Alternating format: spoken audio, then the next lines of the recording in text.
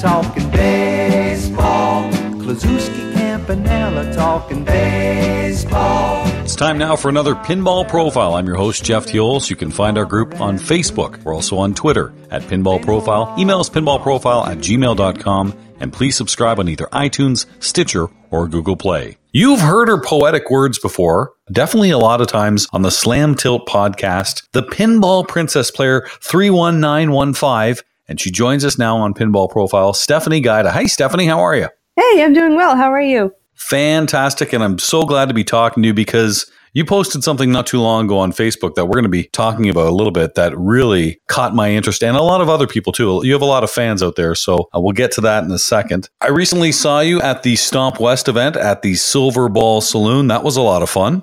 Yeah, it was great. Love that place. That might be my favorite arcade. And if you haven't been, it's in East Rochester, New York, run by Bruce Nightingale. So many great games. What's your favorite there? Oh my gosh. Probably Stargazer. I kind of like Old Sterns. I almost said funnel cake fries, though, because they have those and they are delicious. I had the best burger I think I've had in years at Silver Ball Saloon. So to Kat and Bruce and the entire staff there, it's a great place. I highly recommend you check it out. There's a lot of Stern Army action there going on, and I'm sure we'll see a few more tournaments there. Well, the reason you caught my attention, I've been listening to you for years. You are so eloquent with your words, and you've even written into Pinball Profile, which was very, very nice when Bruce was on, actually. In fact, that was funny. But you posted on Facebook, correct me if I'm wrong, there are only 3 women doing pinball podcasts. Now, this was a month ago, and you talked about Kayla doing Skill Shot and Jessica on Pinball Podcast and Zoe when she does it on Tilt Through. And since then, there's actually been another one too, and we'll get to that in a little bit. You kind of put it out there that maybe you might be getting into podcasting, and every single person, myself included, said, do it, Steph, do it, do it. So is this going to be a possibility? It's a definite possibility. I mean, there was a huge amount of support when I didn't even say I'm going to do a pinball podcast. I said, hey, we need more podcasts with women in them in pinball. And people were like, hey, you could do a podcast. And after the initial thought of, no, I couldn't, I went, wait, maybe I could. So I'm not entirely sure what kind of format I would do. I definitely want to put a focus on women in pinball and interview some women in the community because they deserve a space, you know? I mean, there are so many great women playing pinball, hosting podcasts, teching, and I feel like we definitely need to have their voices shine in the community. Hear, hear. I absolutely agree with you. And I think it's just really about exposure. I've said this many, many times. Just knowing that it exists, just knowing that there are women's events, that there are events, that it is open to anyone, men, women, children. And we're seeing more and more people, like you described, running tournaments, teching, and you've even helped out too. And it's one of my favorite pictures of all time. And I'll post it on our Facebook group. You kind of helped out at the Stomp West tournament, but I think they were taking advantage of your, what skill set would I call that? Able to get in small spaces? Is that a fair way of saying that? Yeah, I guess that's one way to put fits easily under a pinball machine and has no problem crawling under an entire row, scaring the crap out of regular patrons and setting up Ron's streaming rig. What aspect of pinball interests you the most? Is it playing? Is it collecting? Is it being a tech? Tournaments? What is it for you that really got you into pinball? Well, I got into pinball because my dad was into pinball, and you know, my dad would go to the arcade. He has a kid. He brings kid along. Kid also plays pinball. And so I spent most of my childhood following my dad to various locations around the area. And then we had the great pinball drought of the early noughts, you know, where you could not find a pinball machine unless you drove for 2 hours. So we would have a lot of daddy-daughter road trips to random locations that happened to have maybe a working pinball machine or two. Well, there were some locations that had a lot of good pins, but then there were some where it was like, there is one, but one is greater than none. So let's play it for like an hour. And you were hooked that quickly. I mean, it was kind of like that for myself too, but just the uniqueness of pinball versus a video game really caught my eye. And it obviously worked for you too. And I guess, you know, you look up to your father and see that he's enjoying it and having some success too. Wasn't there a story about him doing well in New Jersey? Yeah, my dad actually has some clout in the 90s pinball scene. Well, he had, I believe, a couple of second place finishes in the Broadway Pinball Arcade League, and I believe he also played in the Garden State Pinball Association, which was down in Paramus, New Jersey at Sports World. That's actually like some of my earlier memories is going to Sports World. I mean, when I was like 5, I would want to play mini golf because it was like blacklight mini golf, and that is the coolest thing. But that was some of my early exposure to pinball because, you know, my dad was playing in it and playing fairly well. And so it kind of rubbed off on me more than I had anticipated it to. I thought it was just like this thing. And then I realized, wow, I really do like this. And then you got into competitive pinball. In fact, it's been now 3 years. I think your anniversary was just in February of your 3rd year of playing competitive pinball. But you've had some success, especially lately too, including some big wins, including at Levy's place, his Stars tournament. Here are the people you beat, all right? Levy Naiman, Tim Sexton, Howard Levine, all looking up to one Stephanie Gaida, who was the big winner of the Stars tournament. That was awesome.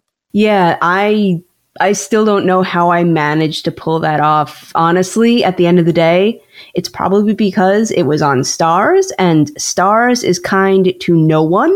It just happened to be a little meaner to Levy at the very end. It actually, the concept of the tournament was that there were 2 Stars machines, left Stars and right Stars.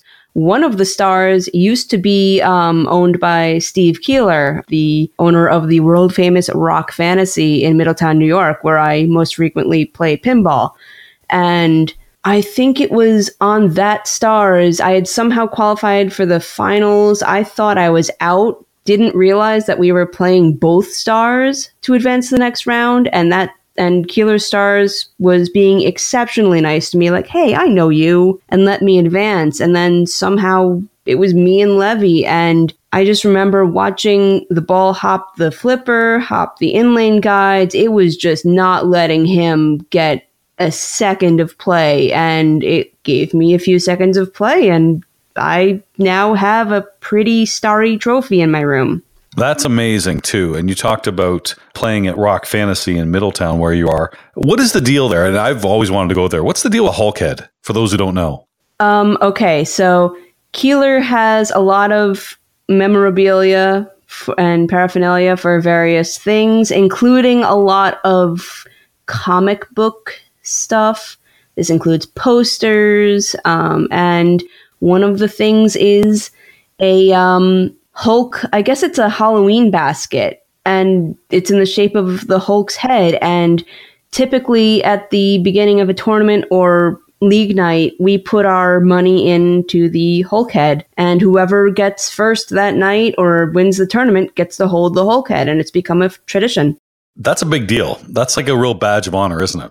Oh yeah, there are people who really strive to hold the Hulk head. I remember several people, I think Ron from Slam Tilt was overjoyed when he finally got to hold the Hulk head. I believe he's done that a couple times now. You also had some recent success, too, at the Sweet Talkers Women event. And this was done by our good friend Chuck Webster, who has done some amazing things. The Trash Talker, which also you've been a part of, too. But you came in second, and coming second to Zoe with all those great names in there. That's another great nod to you.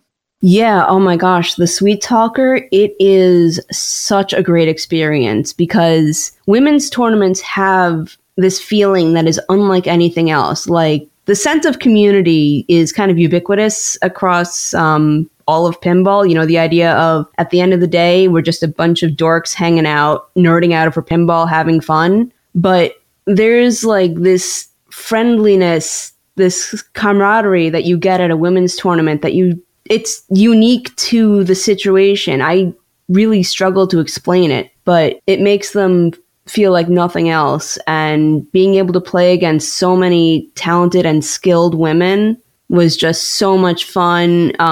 It brought in a lot of new faces to the Wicked Pissa Pinball Pit, and Chuck's games are amazing, and it's a great experience. And I feel fortunate to have placed as highly as I did. It was just such a great time.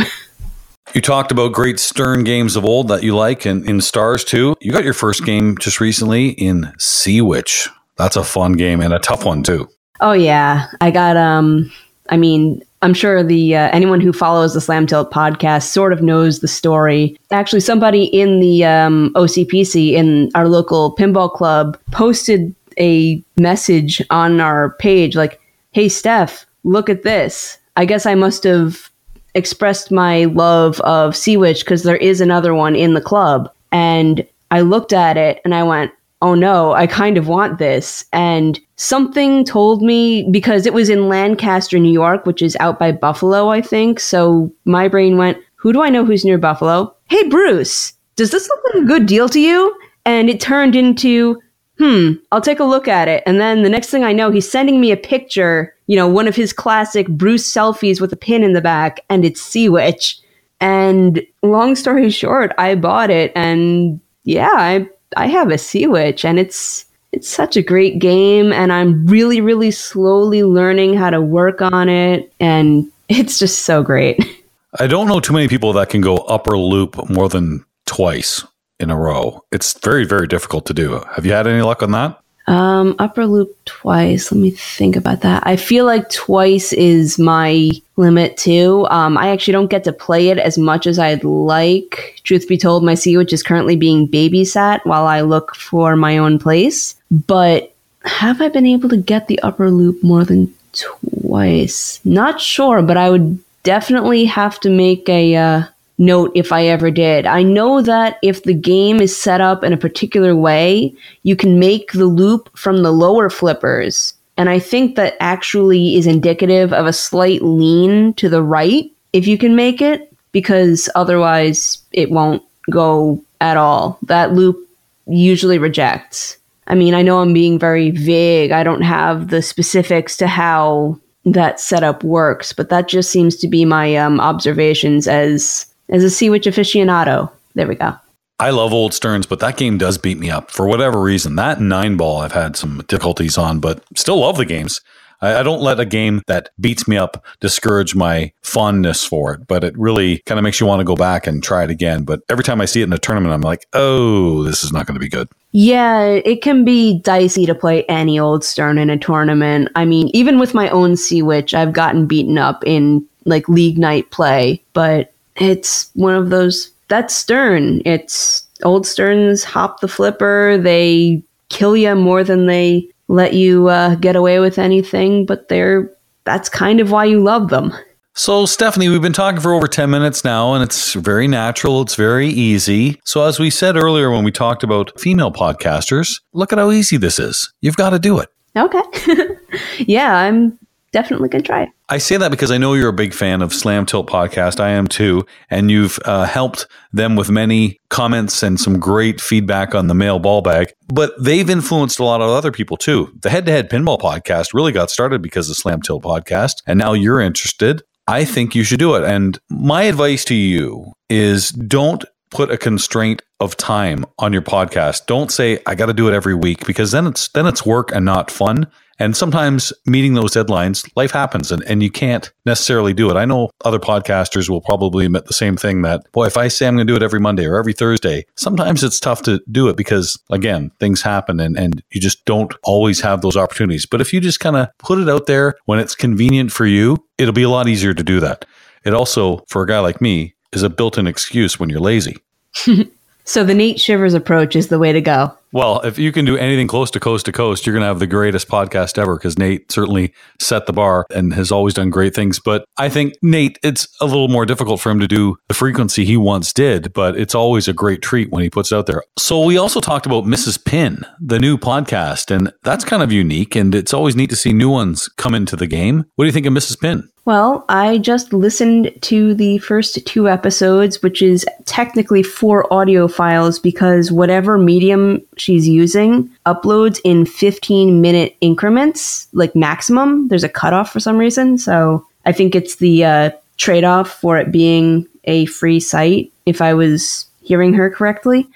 So Mrs. Pin looks to be a podcast from a pinball spouse perspective, from one of the many pinball wives, quote unquote. And she was like, hey, I know there are women in pinball. I'm a woman in pinball because, she's, married to someone who's into pinball. And it sounds like she's quite into it herself. She's talking about how she got to learn how to solder and they're talking about going to Allentown. She's talking while watching Jack Danger's stream in the first episode at Texas. And it's really fascinating because she's offering basically a casual player's perspective. You know, George Gomez comes onto the stream and she's like, oh, George Gomez, you know, and she and her husband talk a little bit about who he is. And so it's kind of like from the perspective of someone who's getting into the hobby and who wants to get deeper into the hobby. And I think that's awesome. I hope she keeps it up because women in pinball podcasting is something I can definitely get behind.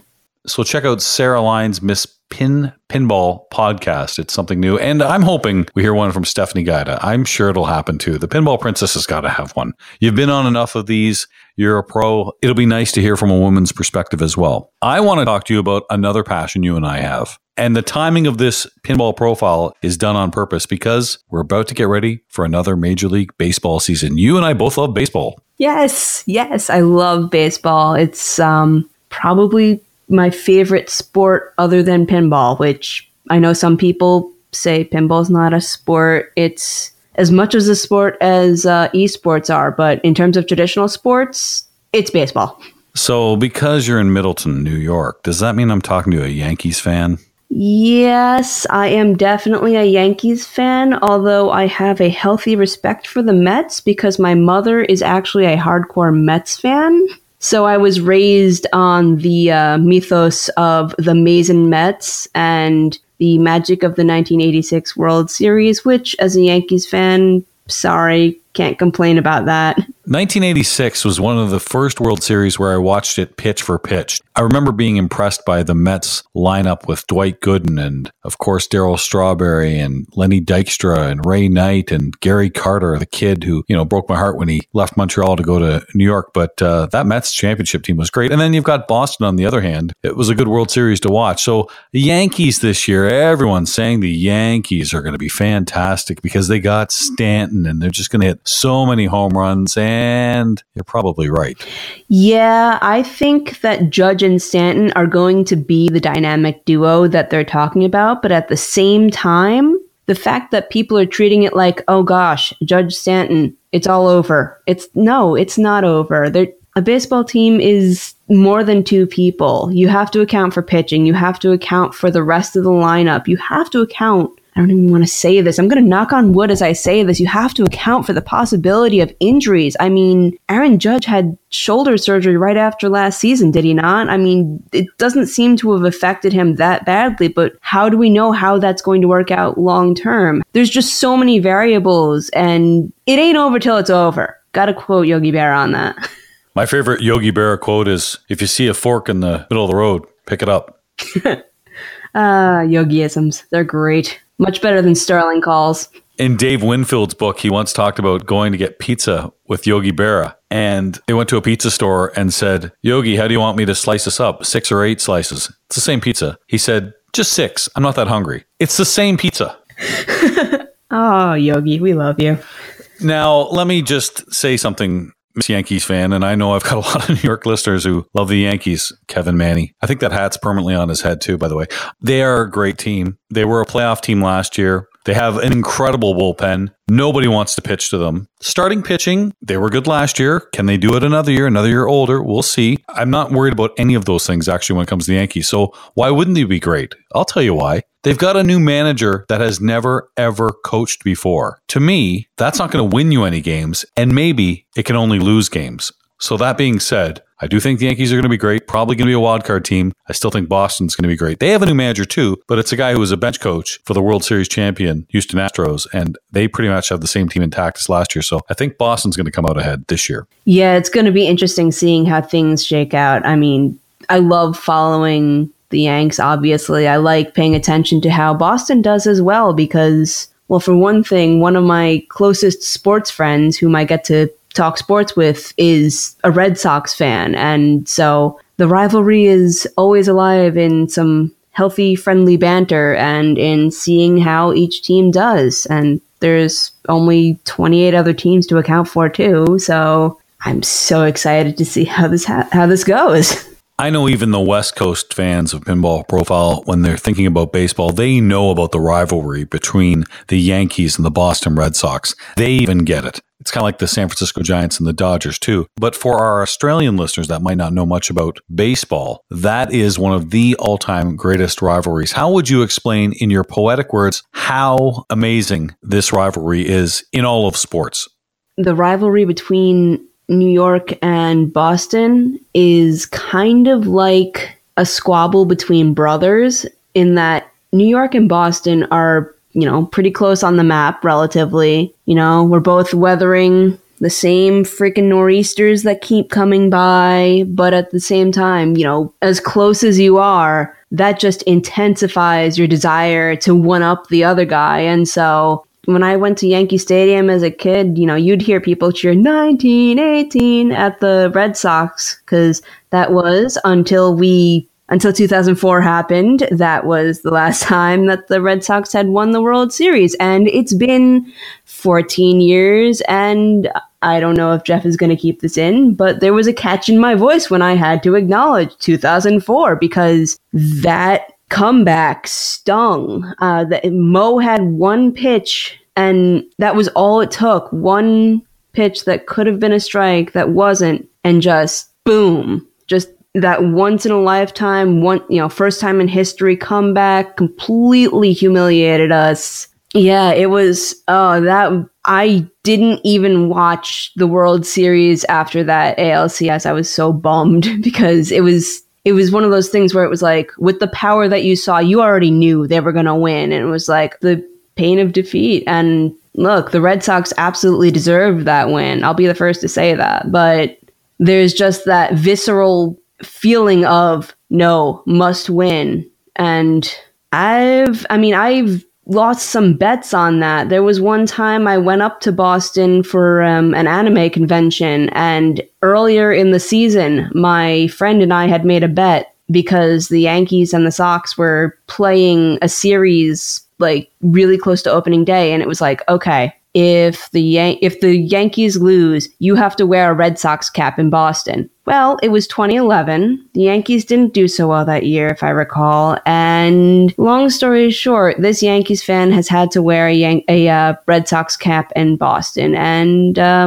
I've destroyed all photographic evidence of that day.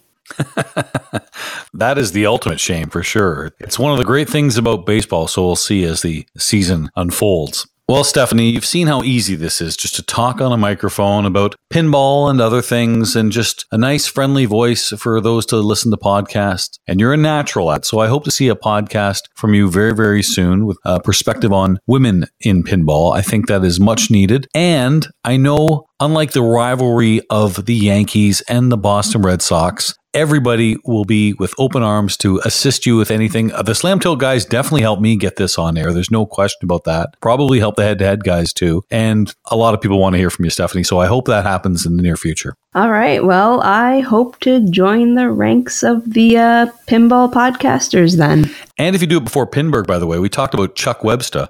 He is going to be doing a podcasters tournament at Pinburg. Yeah, I heard about that. And Chuck hosts the Trash Talkers, so he knows something about hosting tournaments for a bunch of loudmouths. So, I mean, podcasters talk, Trash Talkers talk. It's a natural fit. Can't wait to see how that goes. And he's got to be a Red Sox fan, too, so you've got to represent the Yanks. Oh, look, I arrived to the Trash Talker tournament in an Aaron Judge shirt and with two hats. My Pokemon hat, which was my disguise, and then when I walked in the door, I whipped that off to reveal my Yankees cap. The rivalry is alive and well with me. Then, of course, the winner of the Trash Talker, Augustus, promptly brought up 2004, as you do. Tit for tat, it makes sense. Yeah, it does. It was great. I will say this. I don't know if there's a ballpark I love more than Fenway Park. I think that is just the history there. It's the Green Monster, everything about it. I just love that it's in that neighborhood. I can enjoy going to a game there all the time. Now, that being said, Yankee Stadium, the old Yankee Stadium, that was a lot of fun. I'm not a fan of the new Yankee Stadium as much. It's too corporate, too stuffy. I really like the old ballparks too, the old Wrigley and the old Tiger Stadium. My goodness, those are the things I really, really enjoy. But we were talking about what you wore at Chuck's. Now, the only shirt I ever bought at the Yankee Stadium game, the old Yankee Stadium, they had all those great stores outside, and it was a Red Sox looking shirt. So a picture of dark blue shirt with the Red Sox font in red lettering. And it looked like it was going to say Red Sox across the front. I bought this at Yankee Stadium, but it didn't say Red Sox. It said Papal Bum. Oh, wow. I thought you were going to say it was the one that said Red Sucks, because I've seen that around too. There's a lot of those, but I bought the Papal Bum one and I felt good about it. The trash talking will be great. Stephanie, talking will be great for you, and we hope to hear you on a podcast soon. I appreciate you coming on Pinball Profile. Thank you for having me. We will talk soon. Yes, indeed. Maybe even record on my terms. All right. I like that. This has been your Pinball Profile. You can find our group on Facebook. We're also on Twitter at Pinball Profile. Email us pinballprofile@gmail.com, and please subscribe on iTunes. And let's hope Stephanie Guida gets a podcast up soon. I want to hear it. I'm Jeff Teolis.